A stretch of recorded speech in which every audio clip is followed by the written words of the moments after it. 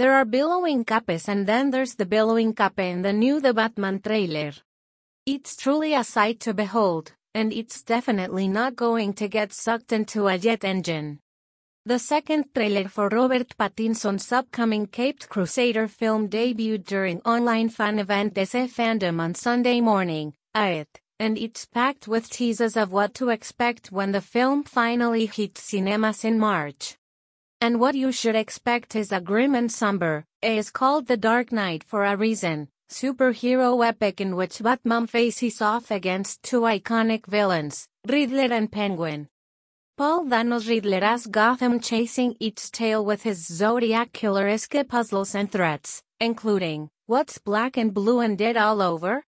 The trailer also reveals more of Colin Farrell's Penguin, he speaks, as well as Zoe Kravitz's Catwoman. There are also tastes of the requisite explosions and car chases and lots of slow-motion concerned looks.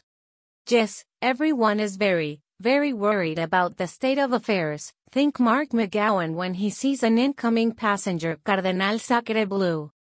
Directed by Matt Reeves, the movie also stars Jeffrey Wright as James Gordon, Andy Serkis as Alfred, John Turturro as Carmen Falcone, Peter Sarsgaard as Gil Coulson, plus Barry Keoghan and Rupert Penry Jones. Pattinson will be the third actor to play a live-action version of Batman this century, following Christian Bale in the Christopher Nolan trilogy and Ben Affleck in the Zack Snyder movies. Michael Keaton, who portrayed the character twice in Tim Burton's 1989 and 1992 movies, will reprise the role in the upcoming The Flash movie.